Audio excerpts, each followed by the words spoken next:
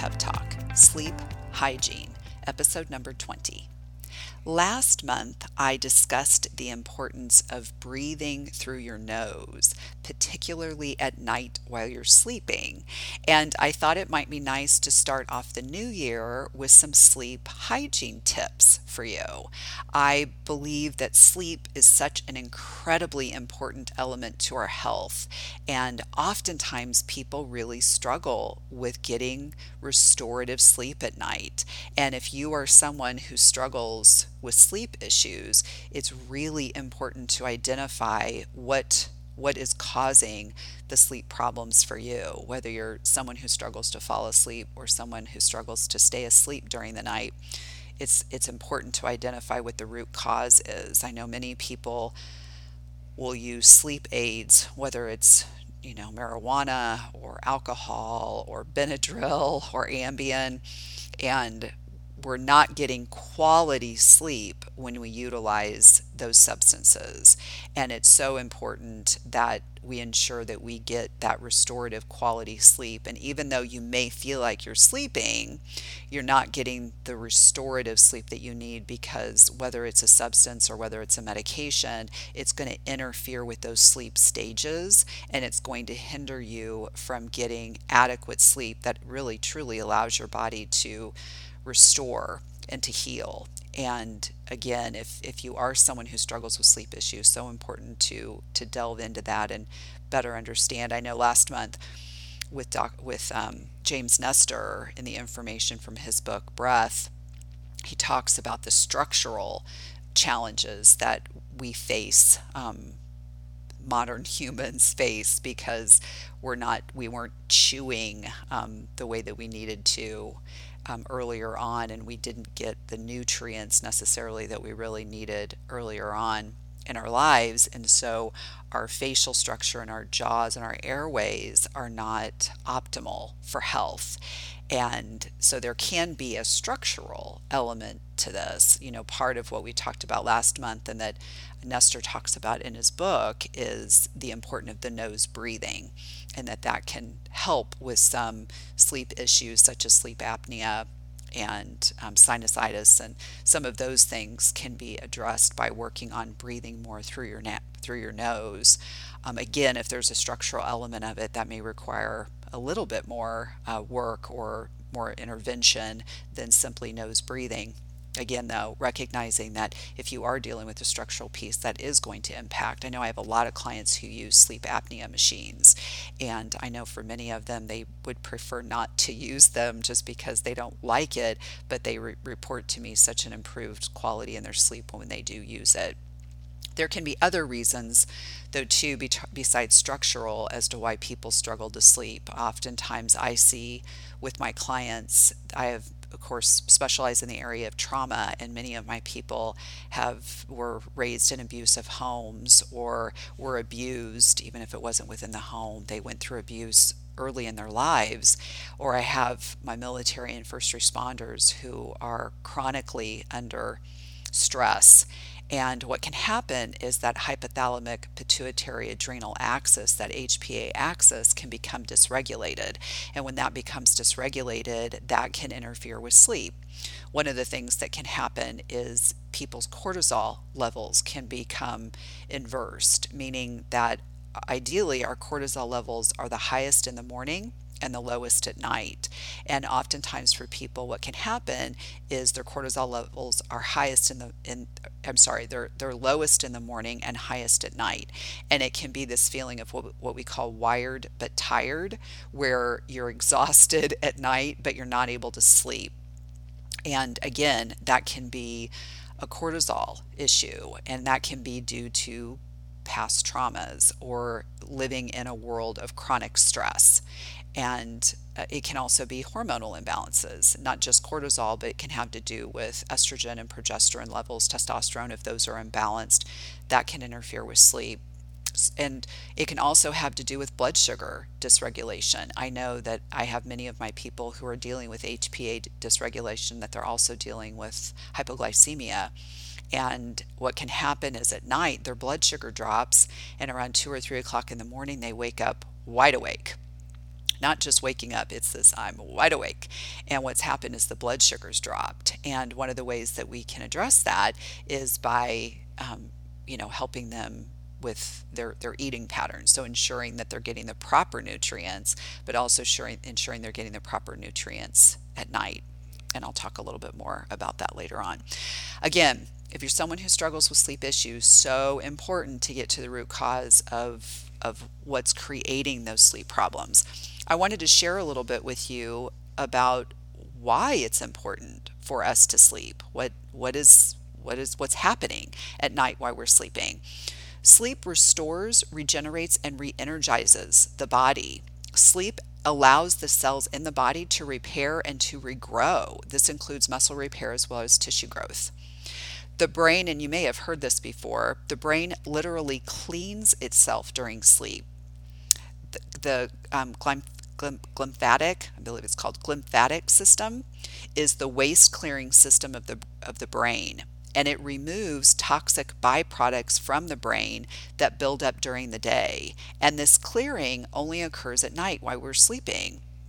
I don't know about you, but I definitely want to be clearing out any toxins that are in my brain because, of course, if we're not clearing those out, that can create all sorts of dysfunction down the road. It is believed that sleep assists in converting short-term memories into long-term memories, and it helps the body to forget unnecessary information that might burden the nervous system. Sleep is necessary for emotional health. During sleep, brain activity increases in areas in the brain that regulate emotions, thereby supporting emotional stability. These areas in the brain include the amygdala, the striatum, the hippocampus, the insula, and the medial prefrontal cortex. And for example, let me give you an example on this. The amygdala.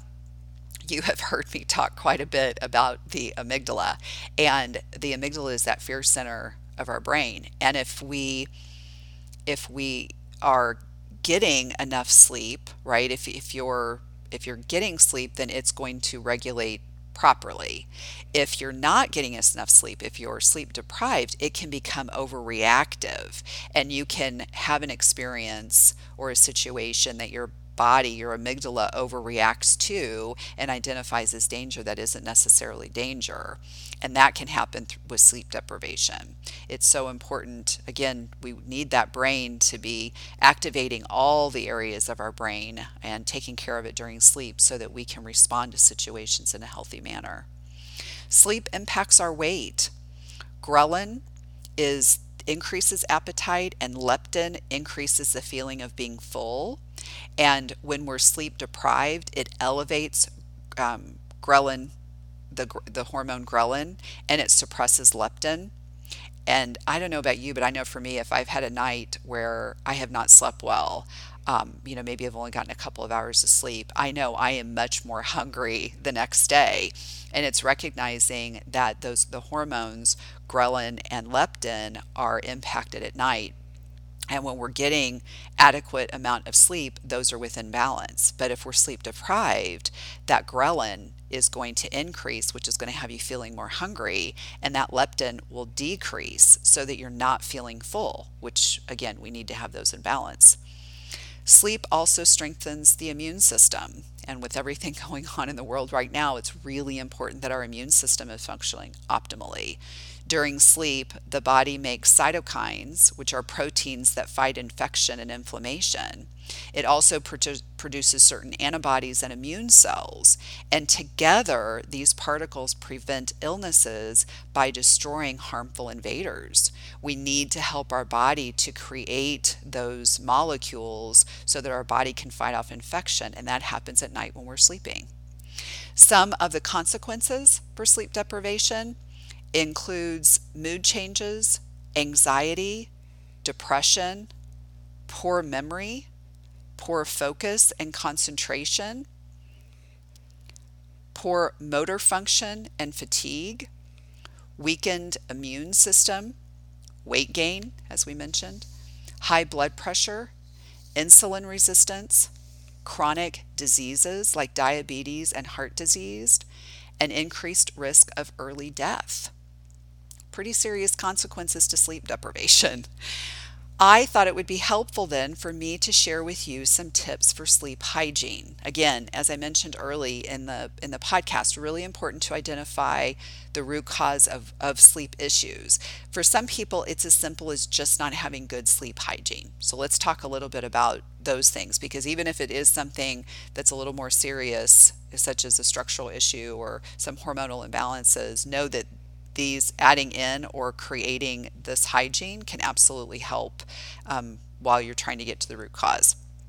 How you start your day has a big impact on how you're going to sleep at night. Caffeine in the morning. You may be surprised at how much that caffeine is impacting your sleep at night. Some people are very sensitive to caffeine. Some people not so much, and there's actually a genetic component of that. I know through my genetic information, I learned that I am somebody who's super sensitive to caffeine, and I didn't realize that when I was drinking caffeine, and it wasn't until I stopped drinking it that I realized I'm really sensitive to caffeine. So not doing caffeine can be helpful for people. And I know there's a lot of people out there going, don't take my caffeine from me. I need my caffeine first thing in the morning. Again, keep in mind, if you're needing caffeine, there's a reason for that. If we are healthy, we do not need any kind of stimulant to get us going during the day. Keep that in mind. Nonetheless, if you're someone who enjoys coffee or tea, ideally doing something that's decaffeinated coffee or an herbal tea, something like that could be a nice way to start transitioning away from that caffeine in the morning. Again, recognize the caffeine that you drink in the morning very much can disrupt your sleep at night, especially if you are somebody who's sensitive to caffeine. I know that most, quote, sleep experts will say not to drink any caffeine after 2 o'clock. Again, everybody's a little bit different on how caffeine impacts them, but that might be kind of a good gauge. Getting outside first thing in the morning, ideally, if you have the ability to get outside first thing when the sun's starting to come up, that helps to shut down melatonin, which is the sleepy hormone that we need. It helps to reset that circadian rhythm so that you'll actually sleep better at night. So getting outside first thing in the morning is a great way to then help for how you're going to sleep at night.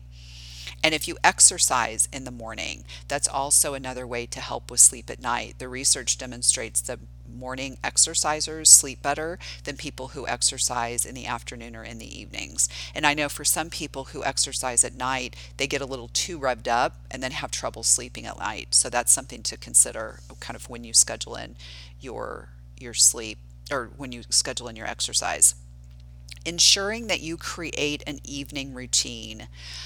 People I think have a tendency to go and then jump into bed and think that their body immediately is going to be ready for sleep.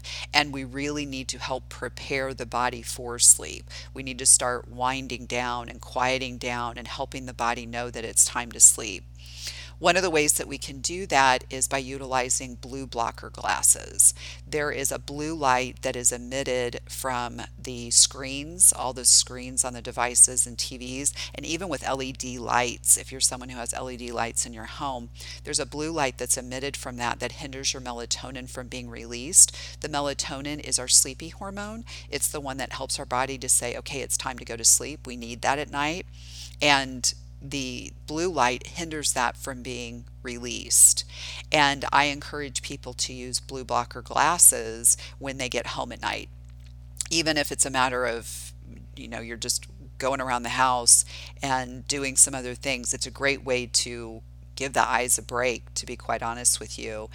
But it's also a way that if you do end up looking at a screen, or again, if you have LED lights or blue lights in the house, it's another way, or lights that emit blue light, it's another way to prevent that from reaching your brain, to inhibit that melatonin from being released. So those blue blocker glasses are something that can help with that. Not having a heavy meal at night before you go to bed. Ensuring that, because eating a really heavy meal before you go to bed, when we sleep at night, we don't need to be trying to digest. We need our body to go through all of those processes that I mentioned earlier. And if it's trying to digest the food, it's not able to do all those other processes.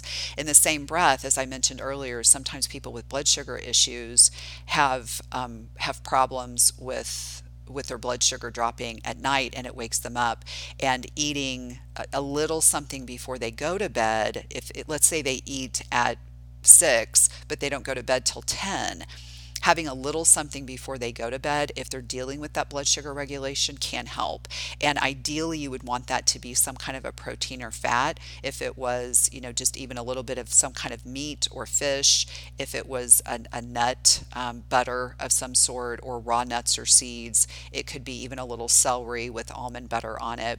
Something like that. Again, not a meal, but just a little something that can help then with that blood sugar issue at night. Also, for some, particularly women, eating a complex carb with their dinner can also help with sleep at night. I think it's Dr. Alan Christensen talks about this with his, I think it's called the adrenal reset protocol that he created. And he talks about how, well, particularly people with adrenal issues, but women, I think he even talks about women in general, that oftentimes we need those complex carbs. So when I say complex carbs, I'm referring to your any of the sweet potatoes or any of the winter squashes. I'm not talking about, refined processed grains and flours. That's not your complex carb. So again, kind of getting to know your body, getting a feel for your body, and knowing what you need nutritionally and when you eat can impact then how you're going to sleep at night. Going back to that evening routine that I mentioned, really helping your body know that it's time for sleep. If it's a matter of you sitting down and loving on your pet before you go to bed, or if it's reading a book, ideally I'd rather have it not be on a device, but if you're wearing the blue blocker glasses, that could help. If it's doing a little yoga at night before you go to bed, not a strenuous workout, but truly a yoga for sleep, or a yoga for relaxation. If you did a meditation where you focused on your breathing, particularly again, breathing through your nose, doing some kind of activity at night to help your body know that we are getting ready for sleep. Again, we don't just jump into bed and fall right to sleep. It's important to help the body to know it's sleep. Being careful about how much fluid you drink before you go to bed. Sometimes for people, they're drinking a lot of water before they go to bed, and then they're waking up during the night to have to go to the bathroom. So really pay attention to the amount of liquid that you drink. You want to ensure that the room that you sleep in is dark. I'm a big fan of the, I just went blank on them, but the blackout curtains or blackout shades, or wearing one of those little eye masks, something that really helps to block out. That has a huge impact on sleeping. Even the light on your alarm, if you use alarms, I know most people use their phones, but a light on your alarm, or a light on if you have a smoke detector, or even some of the outlets have those little lights, that can even be enough to disrupt your sleep at night. So again, doing what you can to ensure that the room you sleep in is truly a dark room.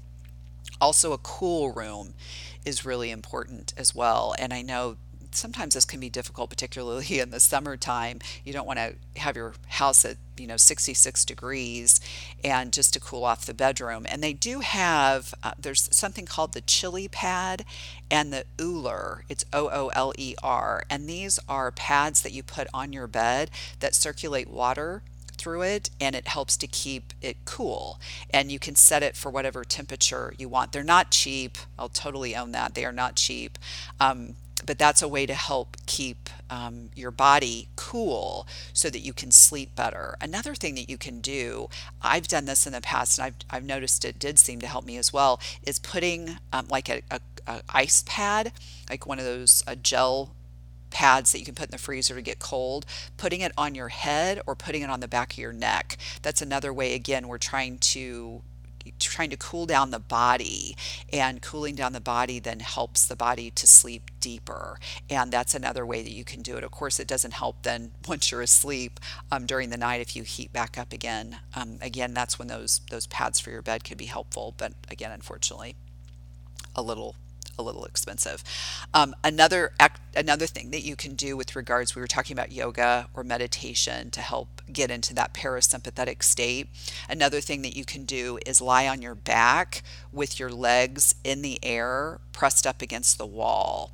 This helps to drain the fluid from your legs, but also because you have arteries in your legs, having your legs vertical like that helps to reduce that stress response, and allegedly it helps to drop cortisol and tends to improve then the release of melatonin so that you sleep better.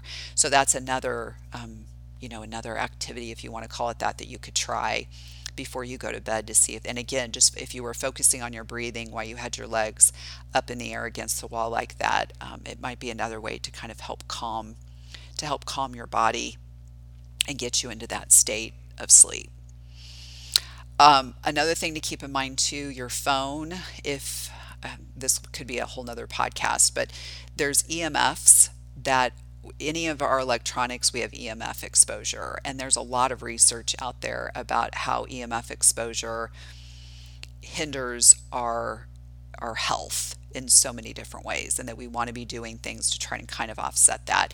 It's believed that, of course, back in the day, we weren't around all this electricity, right? I mean, it was fire and I don't even know if it was candles at the time, but lanterns and so forth that we used for light. And now we have all of this artificial light that we're interfering, but we have all this electricity. And with it comes these EMFs. And even your cell phone releases them, and putting it on Wi-Fi or putting it on airplane mode helps to minimize the impact of that while you're trying to sleep. So having your phone on airplane mode is another thing that can be helpful to minimize the EMF exposure that you experience at night. Because again, we're trying to do everything we can to help create an environment that's really healthy and calming to the body. And I mean, even going so far as having even an air purifier in your bedroom, having your sheets and your bedding to be clean, for them not to be synthetics and not to be coated in any of the harmful chemicals that they use now on bedding and mattresses and the linens and so forth that we use. So again, doing what we can to keep that sleep environment as clean as possible. Those are my tips for you for sleep hygiene. I encourage you to start off 2021 with sleep being a priority for you and doing everything that's within your power to attempt to create a sleep schedule and a sleep environment that's healthy. We need that restorative sleep for so many bodily processes, and I just encourage you to have that be something that's on your list of priorities as you start off this new year. Thank you so much for joining me today, and I encourage you to do one thing purposefully to attain true PEP for life.